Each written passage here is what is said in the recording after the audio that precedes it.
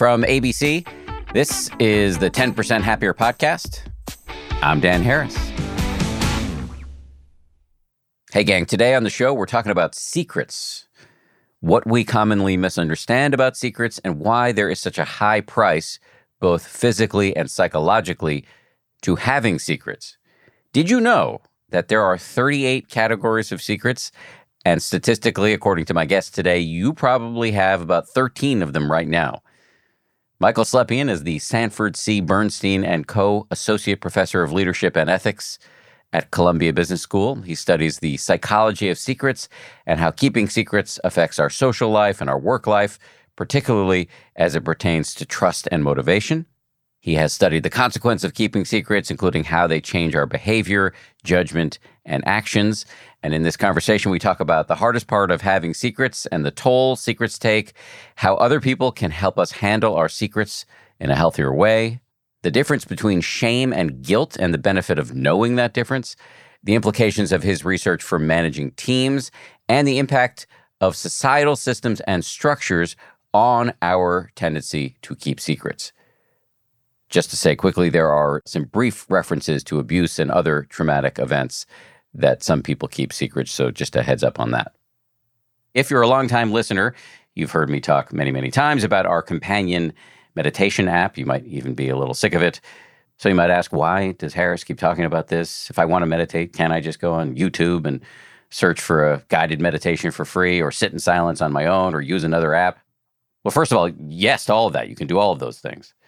There are many different ways to learn how to meditate, and if you've already found one or more ways that works for you, that's great. Keep going with it. However, I do think there's something special, if I do say so myself, about the relationship between what we do here on the podcast, interviewing world-renowned experts, getting their take on issues that impact our minds on a day-to-day basis, and the app where we share practices specifically chosen to help you apply the lessons you learn here on the podcast. There's a kind of deliberate symbiosis. In our conversation a few weeks ago, the meditation teacher Sebene Selassie hit on something key about this relationship. Let me just play you a quick quote from her. I'm a big proponent of what I would call integrating study and practice. So combined with our practice are what we call insights. That's why this tradition is called insight, is these aha moments. And you're so great at articulating that and bringing people on to kind of discuss that. Like, what is it that we're learning? And then how do we kind of reincorporate that back into the practice? I will be honest, it makes me feel a little bit uncomfortable hearing Seb praise my interview skills. She may or may not be right about that. But what I do think she articulates brilliantly is why we're so gung-ho about the aforementioned symbiosis between the work we do here on the podcast and the work that we do over on the app. Practice and study work best in concert because you're working several parts of the mind at once. That's how I learned from my teachers, engaging my prefrontal cortex through reading books or articles or having conversations. Many of those articles and books were recommended or sent directly to me by Seb.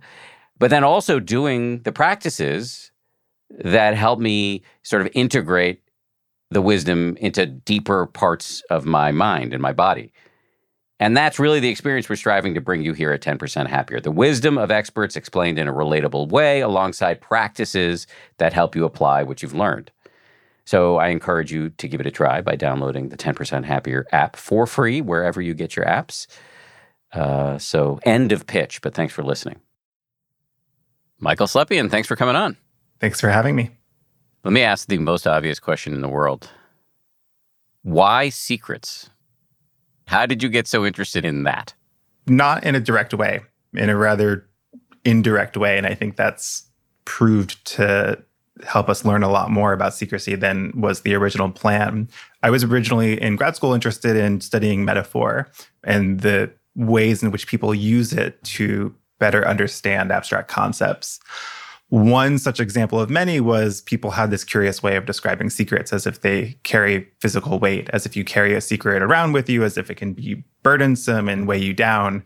And so a long time ago now, the question was, why do people use this language? Does it reflect something more than just figurative speech? Do people actually feel as if a secret can burden them? And so we ran some studies where we asked people to think about a secret that they were keeping And it did look like when people were thinking about a secret that they were keeping, they acted in the same way as folks who were carrying physical burden would. So they judged hills as steeper, as if it would require more effort to walk up them. They judged distances as farther, as if it would require more effort to traverse a distance, as if the secret was sort of holding you back or compromising your resources. What was funny about those studies is we were seeing a burden from a secret, even in a moment when the participant was not hiding it. And that sort of changed the course of where this research has gone in the past 10 years, that a secret can burden you even when you don't have to hide it in a specific moment. I see. Okay, so I was confused. So it can't be a secret if you don't have to hide it. But what you mean is literally it wasn't relevant to the current situation. Yeah, our secrets can affect us in far more manners and ways, and even during the moments, or especially during the moments when we are not hiding them. When you're hiding a secret, you're just making sure you don't say it. That's not so bad. It's all the other moments where the secret can come back and sort of return to your thoughts. What's going on here? Why do secrets weigh us down so much? It's an interesting question because you could imagine an alternate universe where secrecy is not hard, right? You don't want to mention something, you just don't. Something's on your mind that you don't want people to know about it, you just don't tell it to them. It's not so easy, though. And so understanding why we don't live in that world, I think you could see a number of ways that things change when you have a secret. If you have a secret and something really important to you and you're not talking to other people about it, you're alone with that secret. You're not going to find the best path forward if you're just thinking about it on your own. You're not going to find healthy ways of thinking about it. Those come from conversations with other people. And so it turns out to be less about the moment of hiding and more about what it means to be living with a secret, alone with a secret. So this gets us into, a little bit gooey, but nonetheless really true and relevant and important areas around kind of very few ways to talk about this without lapsing into cliche, but sort of being true to yourself, literally being true to yourself, being vulnerable, being open. Am I hunting in the right direction here? Absolutely. People feel inauthentic for having a secret from the people around them. And it turns out it doesn't matter how much you hide it. It's the more you find yourself thinking about that secret, the more you feel inauthentic for having it. So what do you recommend? Because I can think of secrets in my own life. I've divulged a lot of secrets, and I can tell you it feels, I thought when I wrote a book about having a drug problem and having a panic attack as a result of that I was going to be dead, but it turned out to be just the opposite. It was completely invigorating. And it felt like, I'm so much less to hide. I felt freer in my public movements and private movements, but I wasn't really hiding it privately. But in public, as a news anchor, I just felt much more at ease because I was really being myself. And yet, there are things in my life that I don't want to divulge publicly or privately because I feel like it would create too much pain. Yeah, so that's where things get complicated, right? Other people are part of this. And so as you're trying to decide whether to reveal something or not, you might have a concern. Well, if I revealed this to my partner, this could hurt their feelings, or it could damage our relationship or destroy our relationship. When that's the consequences of revealing your secret, it makes a lot of sense you would consider other things before that. And so what do? There's actually a really easy way out of this kind of conundrum, which is just talk to someone else. You don't have to reveal the secret to the person you're hiding it from, but if you choose carefully and if you choose the right person, you can get so much help while it still remains a secret. How do you put this to work in your own life? I try not to have secrets. And when I do, I try to be sure to talk about it with at least someone. I try not to have a secret that only I know. If you don't reveal it to the person in question, though, aren't you still keeping a secret from that person? And can it not play a sort of insidious role in your relationship? Right. And so these are the hard ones. Maybe your relationship could withstand the revelation, or maybe your partner would say, I recognize this wasn't easy for you to tell me, and I'm glad that you felt like you could trust me, that we could handle this together. If you think that's a possible way forward, then maybe it is the kind of thing that you're better off talking about. Difficult conversations are never easy, but they don't necessarily get easier by sort of putting them off. They probably, in fact, get harder. And so if you're struggling with, when's the right time to reveal it? How do I reveal it? Again, someone else can really help you sort of come up with a game plan for what's the right way forward. Other people are such fantastic resources, and it's so easy to forget that when you're used to not talking about something. I'll give you an example. This is not super loaded, but it just seems apropos. But one of the things I do in my job is talk to younger employees about their jobs. And one of the young staffers that I was talking to recently was telling me about the fact that he had a new job and he felt very insecure about the fact that there were things that he was being asked to do that he didn't actually know how to do. It wasn't that he's not smart. He's very smart. It was that he literally hadn't been trained on these technical programs to edit videotape. And I said, the first thing is, do you trust your boss? Yes. Got to go tell them ASAP. And he did it, and he got trained, and he feels so much more confident. The spillover effects were dramatic beyond just the acute issues related to his job responsibilities. He found himself feeling more comfortable speaking up in editorial meetings, et cetera, et cetera. It really lifted a weight. That example sort of really nicely illustrates that some secrets do have a timeline where, maybe sooner is better.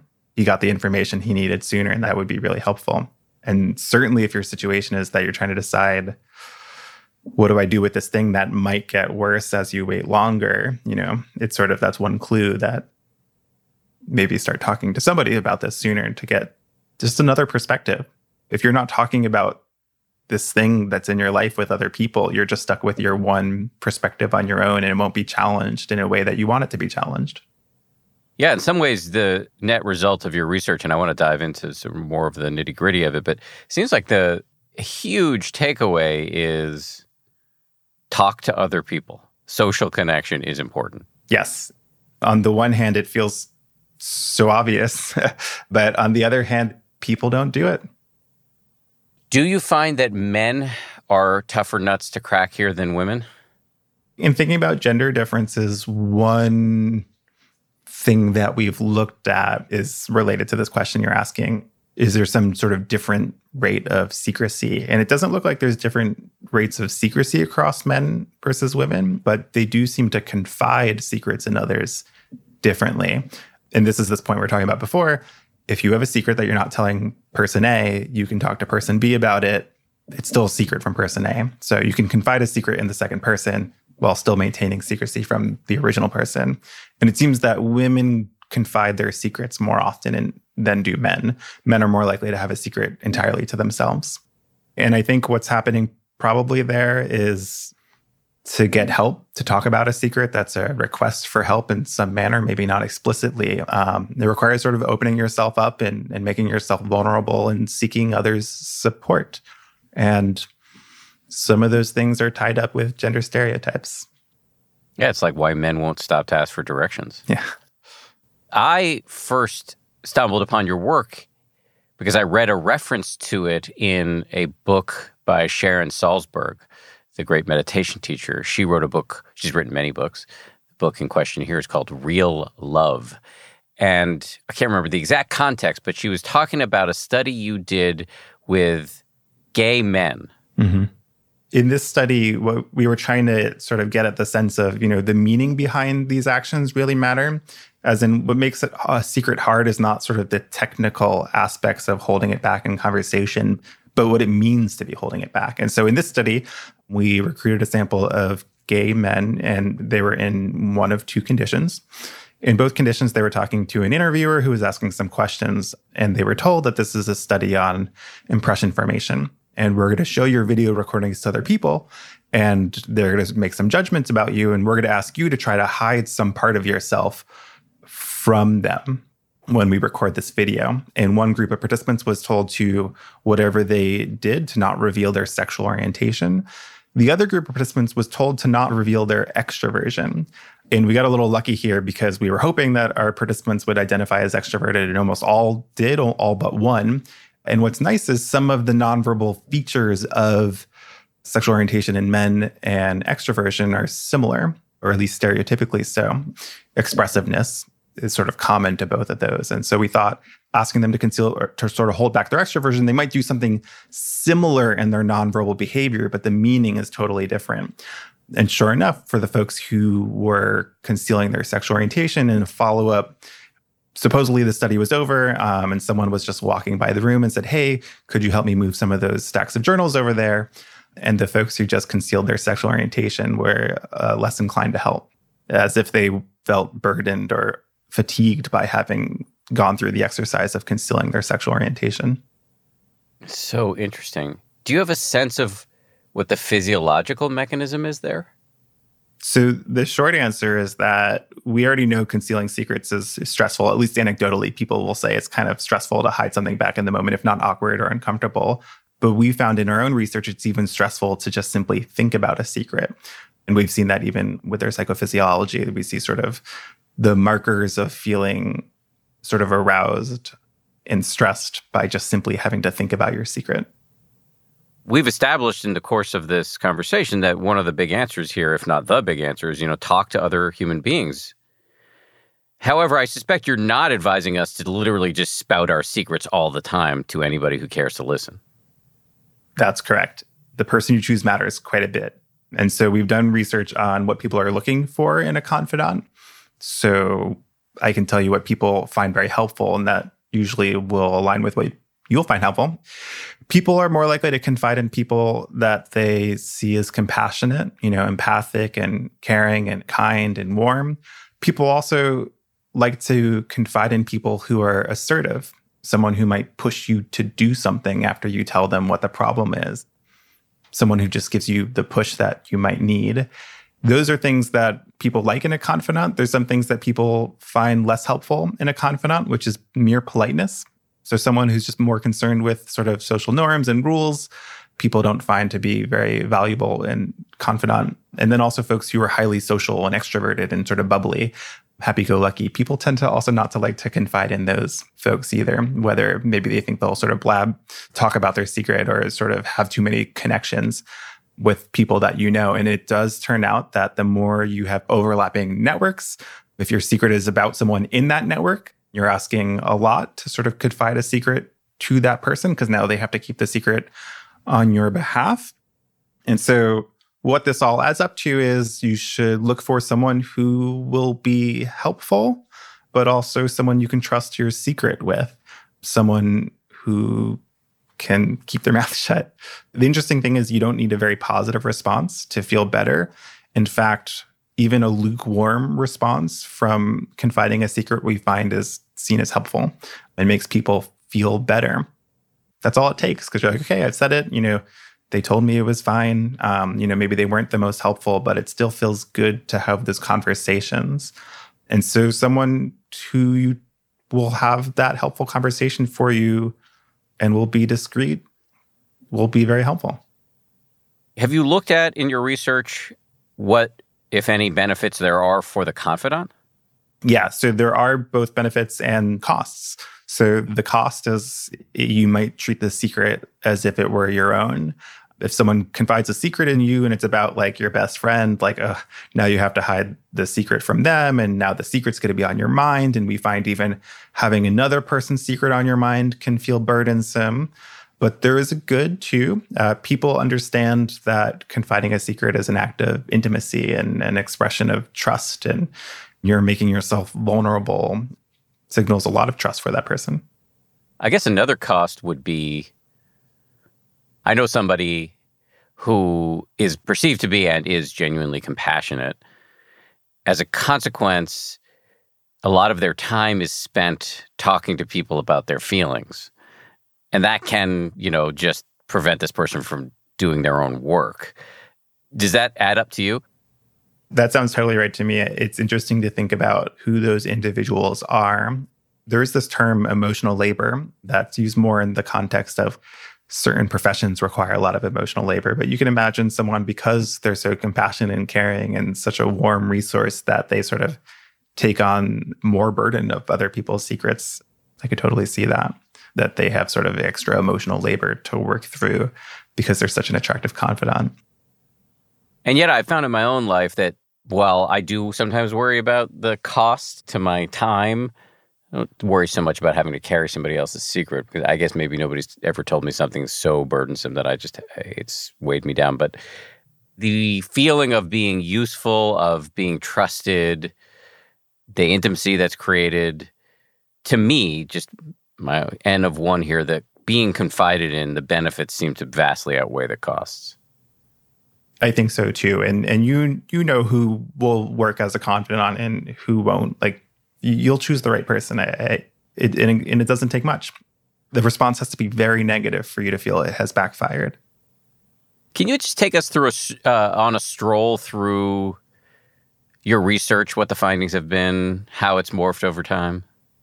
The original insight was that it seems to be that there's something burdensome about secrets other than the moment of when you're hiding it.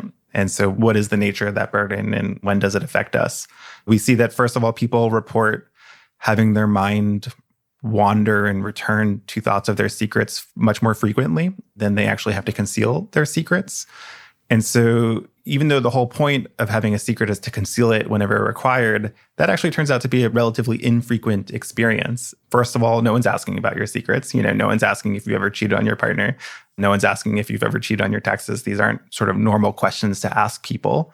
And they're only relevant to some of your conversations. And so the actual task of keeping a secret, even though that seems to be the sort of stressful part, one where it's going to hurt you the most, it just doesn't happen very often.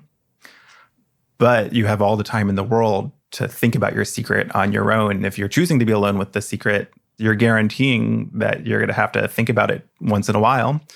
If you're choosing not to talk about this thing with other people, there's only one venue you're leaving sort of left over to work through this, your own mind. And the bad news is you're not going to do as good of a job if you choose to do it alone.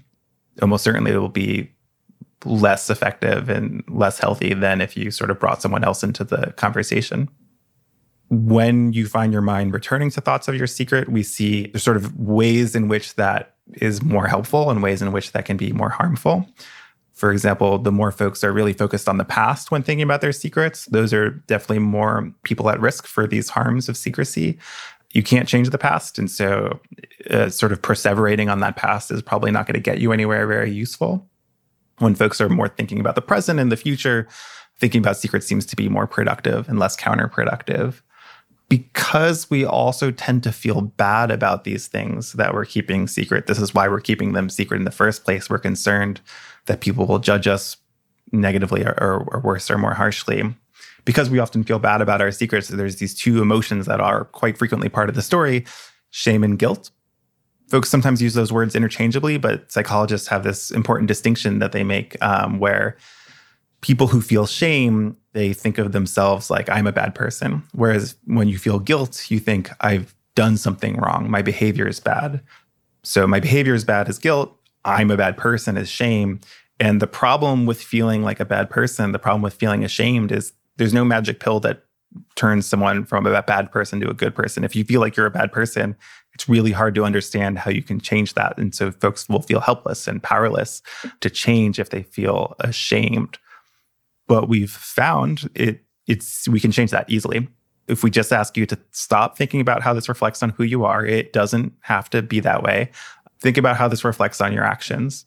Your behavior may be wrong. And if that's the way you're thinking about it, that's good, because you don't have to act that way next time.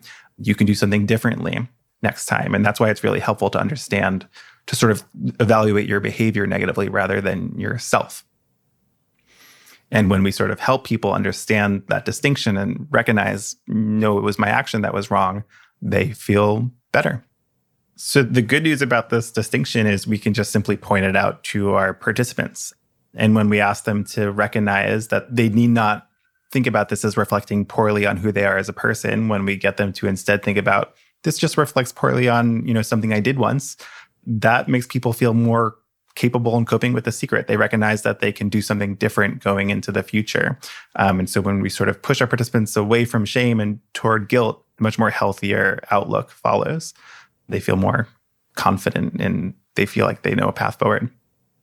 Much more of my conversation with Michael Slepian right after this. Welcome back. Two heads up as we head into the second half of this conversation. First heads up, this conversation was recorded during a time when COVID rates were very high in the United States. So that's some helpful context for our conversation about the intersection of secrecy and COVID. And also, toward the end of the interview, you're going to hear one of our producers, DJ Kashmir, chime in. So you'll hear DJ asking a great question of our guest. I like to get the producers into the game once in a while. So here we go once again with Michael Slepian. I'm curious about study design. I mean, you talked about the study of the gay men earlier, but how else do you study secrets in the lab? The in the lab part is something that I have a lot of thoughts on. If by in the lab you mean physically in a lab space where we've sort of created a secret from nowhere, the sort of classic full experimental control, like there's one person in the room and you're trying to hide that, from another person, kind of like the study I was describing earlier. I don't think that kind of study has very much to offer in terms of helping us really understand about our secrets. And the reason is that the lab studies are just too artificial. Not only are they too artificial, they're only going to tell you about the psychology of a secret born 5 minutes ago. You just can't get the real kind of weighty secret that we've been thinking of into the lab. You just can't. If you could, it would pose ethical problems, but you can't anyway. You can't create a secret that someone's had for 10 years in the laboratory. That's just impossible. And so the way I do my research is say, you know what, we're going to sacrifice experimental control and instead just learn about people's real secrets. We're going to ask people about the actual secrets they're keeping, and we're going to learn how those secrets affect them day to day and how they hurt. And we've come up with this list of common categories of secrets that we use in our research. And it's a list of these 38 common experiences that people keep secret. And the average person from that list has 13 of those 38 categories of secrets. 97% of people have at least one of those categories of secrets right now. And so we ask not just about one of your secrets, but per each secret you have from this list, we look at these variables of interest. And so we're looking at the psychology of sort of all your secrets, both your big ones and your little ones, rather than sort of inventing them in the lab and looking at the effects of that. Can you walk us through some of the categories? You don't have to list all 38, but... Yeah.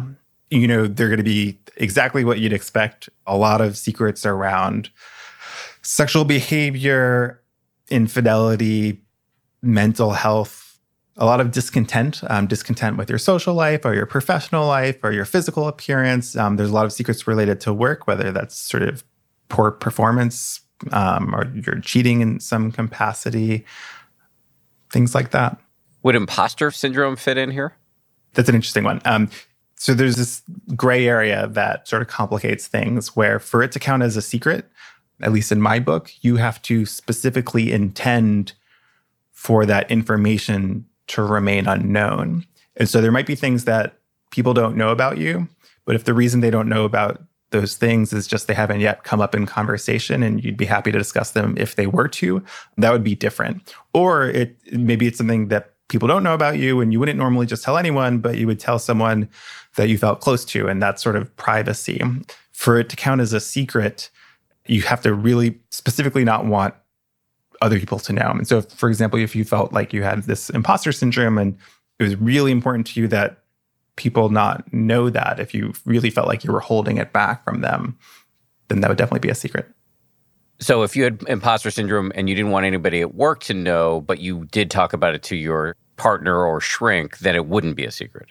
Oh, no, then it would still be a secret at work. And weighing you down as a consequence. Yes, but then the good news is if you're talking about it with those other people, they're going to give you some useful advice. So there could be a secret that you've told everyone at work, but not your romantic partner, right? So a lot of people can still know a secret, but as long as it's still unknown by someone else and because you're keeping it that way, then it's still a secret. But as you said earlier, you can relieve some of the burden by talking to somebody, even if you don't tell the aggrieved party. Exactly. And so in that case, I would describe that as confiding in a third party while maintaining secrecy from the original person. But I think the hard fact here is there may be times where we really have decided that for our own safety or for the mental health of somebody else, we're going to keep a secret from the victim or whatever, from the relevant party. We're going to talk about it with others. Nonetheless, we're going to be paying a cost, even if we talk about it with others to reduce the cost. Right. And again, back to your data. So it sounds like the bulk of the data is from direct interviews with actual human beings. Yes. And we engage those over the internet. So we don't do it in person because I think people are much more comfortable admitting to these things in sort of the anonymous internet space. And so people feel a little bit more comfortable in that environment. But yeah, it's mostly with Americans. And so there is this need for future research to understand, what generalizes to other cultures or, what doesn't. This goes back to the question of sort of being true to yourself or authenticity, as the kids say, keeping it real. Do you think we can tell when somebody's secretive, or to put it another way, do you think other people can tell when we're holding things back? So this is a really interesting question that I've recently been thinking about myself. And so there's a few different ways to think about this. If we're thinking about the studies in the lab, those studies where we bring two people into a room under some, clever reason, have one person conceal something from the other person. When we're talking about those kinds of studies, what's interesting is that you can't tell. People can't tell who's concealing, who's holding something back, and who's sort of being honest, if that's the comparison. And so in some ways, people can't tell. In some ways, it would have to be this way because we're not mind readers, right? I can't know exactly what you're thinking unless you tell me. Now, if you're in a romantic relationship and you've been with someone for a while and you kind of know when something's bugging them, then it's a little bit different when you can see someone seems to not be fully opening up. I think you can tell that. That doesn't mean they're necessarily keeping a secret, but you can see how those things are related. So I get that there would be no secrets. There would be no point in even attempting to keep secrets if we were mind readers. And yet, you have established that there's psychological and physiological costs to having secrets and that it can interrupt a sort of authenticity. So I'm just wondering, there must be some sort of social cost to being secretive in that people might not trust us, or that animalistically we can pick up when somebody's not all the way honest. That's a great question. You are right that if you're, there's keeping a secret, and that's sort of an isolated one thing. I intend to keep this thing secret from these people. And then there's being secretive. And of course, being secretive means you're more likely to have more secrets.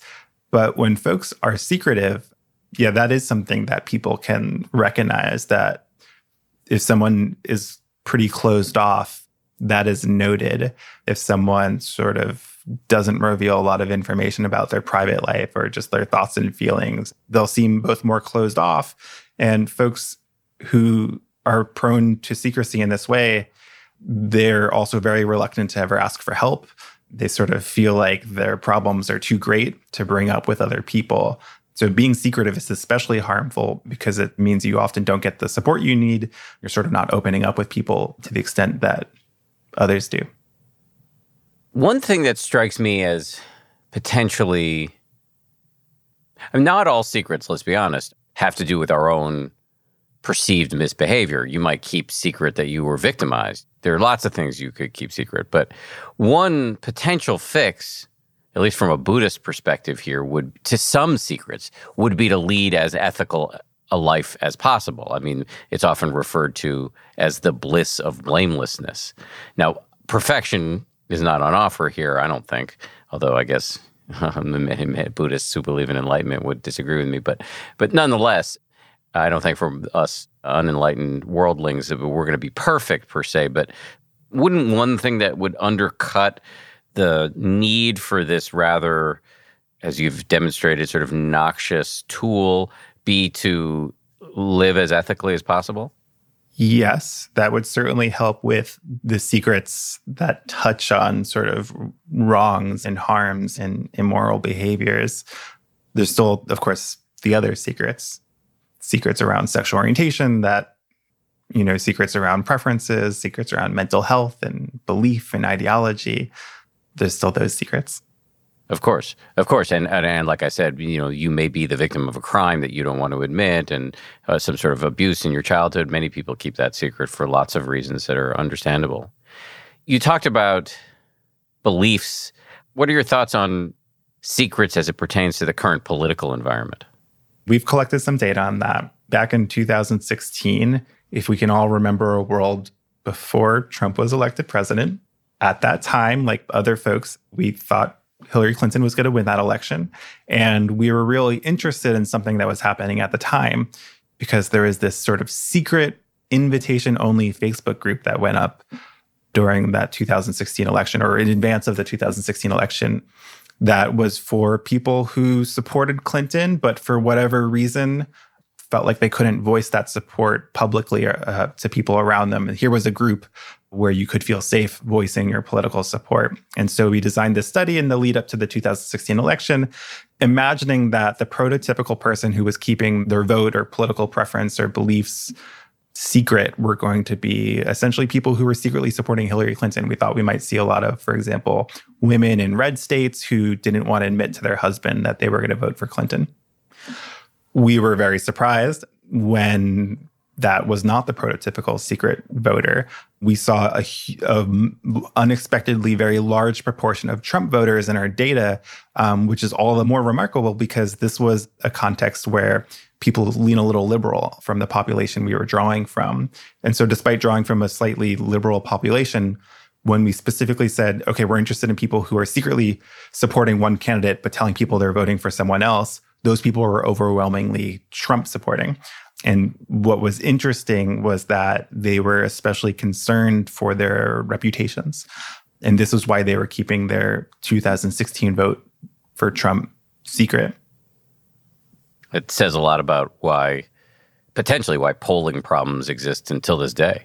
Yeah. And, I think this is part of that story. I think that story is complicated and super nuanced. But at least when we just put up an ad saying, hey, we're really interested in folks who voted for one person, but didn't tell people about that or even told people they voted for someone else, that ad just pulled in a bunch of Trump voters. And we were super surprised that we could even get that many people to report those kind of preferences in this sort of liberal-leaning population. And so who are these people keeping secrets from? Their spouse, their family, their friends, people that they're very close to. And I think the one lesson from that research is these are people you can talk to. These are conversations people should be having, but they're not. How do you think about secrecy in the context of a global pandemic? I've also been thinking about that as well. I think what's interesting about this time right now is if you're engaged in some social activity, even if you're sort of following all the rules, even if it's distanced and you're wearing a mask, if there's like a photo that goes up, maybe you don't want a photo to go up on Facebook because you're afraid of sending the wrong message. And so I think people feel like they can't reveal potentially these everyday behaviors. And there's some potential concern about doing the wrong thing and sort of publicizing that. So we're being secretive now about breaking the quote unquote rules. Yeah, I think so. I think people are taking sort of little vacations where they can and sort of trying to be hush hush about it. And I guess you would argue there's a psychological cost to that. Yeah, I mean, there's all kinds of costs to that. This actually, just here at home, a bunch of students got in trouble for traveling and breaking the rules that they agreed on, the university rules. And so there's sort of real ramifications of sort of getting caught too. Right. This gets back to the ethical piece. Yeah. What do you think are the biggest misconceptions we carry about secrets and secrecy? I think the biggest misconception is that the way in which a secret hurts you is the stress of hiding it in conversation. And the reason why it's not helpful to have that idea, besides that it's wrong, is you're not understanding where the real harm is. If you don't know how your secrets hurt you, it's going to be really hard to find a way forward or to reduce those harms if you don't really understand where they're coming from. So secrets create these sort of strange blind spots. Because we're not talking about them, we don't understand them as well as we could, and we don't even understand how they're hurting us. And so it's really helpful to understand, no, actually where your secret is hurting you, it's not about hiding it, it's about being alone with it. Because when you understand that, it suggests a very different path forward. I think you've said having a secret is less an act than a state of being. We know over and over, because I've had many social scientists on this show, and it just seems like the one of, if not the keys to human flourishing is social connection, and anything you do that inhibits that is likely to have significant backdraft. Yeah, the only way to connect with other people in this world is by sharing experiences with them. That is what their connections are made out of. And so to hold back from that, you're sort of holding back from the primary way of connecting. Were you significantly more secretive before you dove into this world of research?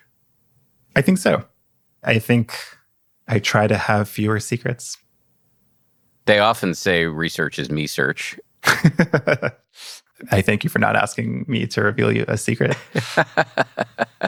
I'm definitely not asking that. DJ, do you have anything?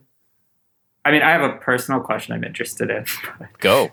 Love it. Well, so I hear Dan on this concept that living a more ethical life might reduce some secrets. And then I hear you, Michael, on the notion that there's some that are kind of unrelated to that. And when I'm thinking particularly about what you were saying around sexuality, or what you were bringing up, Dan, around abuse, it feels like there are some pretty strong structural forces that are supporting secrecy. It's not just that people are making bad individual decisions. It's that society is teaching us to be ashamed. And I was just wondering I'm wondering if that's a correct insight, and if you could talk a little bit about, beyond individual choices we can be making, is there anything else we should be talking about here when we talk about the damage of holding this stuff inside?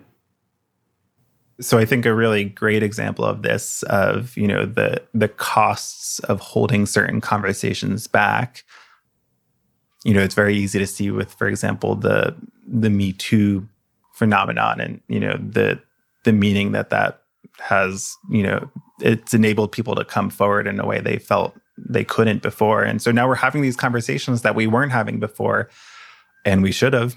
And so, when people are keeping secrets, when people feel like they can't talk about something, it sort of reduces some needed conversations that need to be had.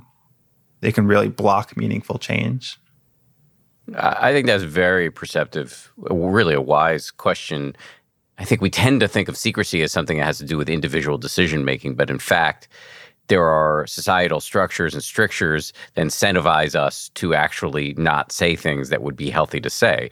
In particular, I'm thinking about sexual identity, but there are lots of areas where we need to think about this issue structurally. Does that land for you? Yeah. In thinking about how to make people feel comfortable talking about these things, one of the unique challenges of having something that's a secret and that you want to talk about with other people, but for some reason aren't, if it's not the kind of thing that'll just come up in conversation, you have to bring it up. Mm-hmm. And that can be hard. That can be hard if it's not the kind of thing people talk about. I can also think about this as somebody who is in a leadership position at a company, and within teams at that company, there's this concept of psychological safety, where if everybody on the team, no matter where you fall in the hierarchy, feels comfortable speaking out, saying things that otherwise they might keep as a secret or hold as a secret, the team will function better. And so those of us in positions of authority need to really think about what incentives we're providing consciously or subconsciously. Yeah, how to create those feelings of safety to reveal something and sort of make yourself vulnerable in doing so and feel safe to do that. I was giving a talk recently to a business unit at a large Fortune 500 company, and the head of that business unit opened up by talking about his own anxiety and imposter syndrome, and mentioned that he had mentioned this several times. And I just think that kind of modeling of just basic humanity and frailty really incentivizes other people to actually be themselves. Yeah. One of the easiest ways to make someone feel more comfortable opening up is you opening up to them first. It feels very natural to sort of reciprocally exchange disclosures. Final question for me. You've dedicated your life, as I understand it, to the study of secrecy. What is the impact you hope it has on the world? The impact that I would hope for is we're bringing these secrets into everyday conversation and helping people understand you're not alone in having secrets. It's in fact quite common. The average participant in my study has 13 secrets from this list of 38 that we have. And so secrecy is incredibly common, and the kinds of secrets we keep are pretty similar too. So we're all keeping the same kinds of secrets. We're not alone in that process. And so that's one thing, just understanding how common secrecy is and that your experience is shared. And then helping people understand what's harmful about that experience. It may not be what you might have expected. It's not the moment when you have to bite your tongue. It's when you have to just be alone with a secret without others' help. And helping people understand that the way forward is you don't have to reveal the secret to the person, but just getting some help from other people, feeling comfortable to talk about it and getting their guidance and advice and support. Yeah, so it sounds like a more open world. Yeah. And, it's not that you have to reveal all your secrets tomorrow. It's okay to have some. It's just we probably have more than we need to. Michael, it's been a pleasure to talk to you. Thanks for having me. Thanks again to Michael. This show is made by Samuel Johns, DJ Kashmir, Kim Bikama, Maria Wertel, and Jen Poyant, with audio engineering by Ultraviolet Audio. And as always, a hearty salute to my ABC News colleagues, Ryan Kessler and Josh Cohan. We'll see you next time.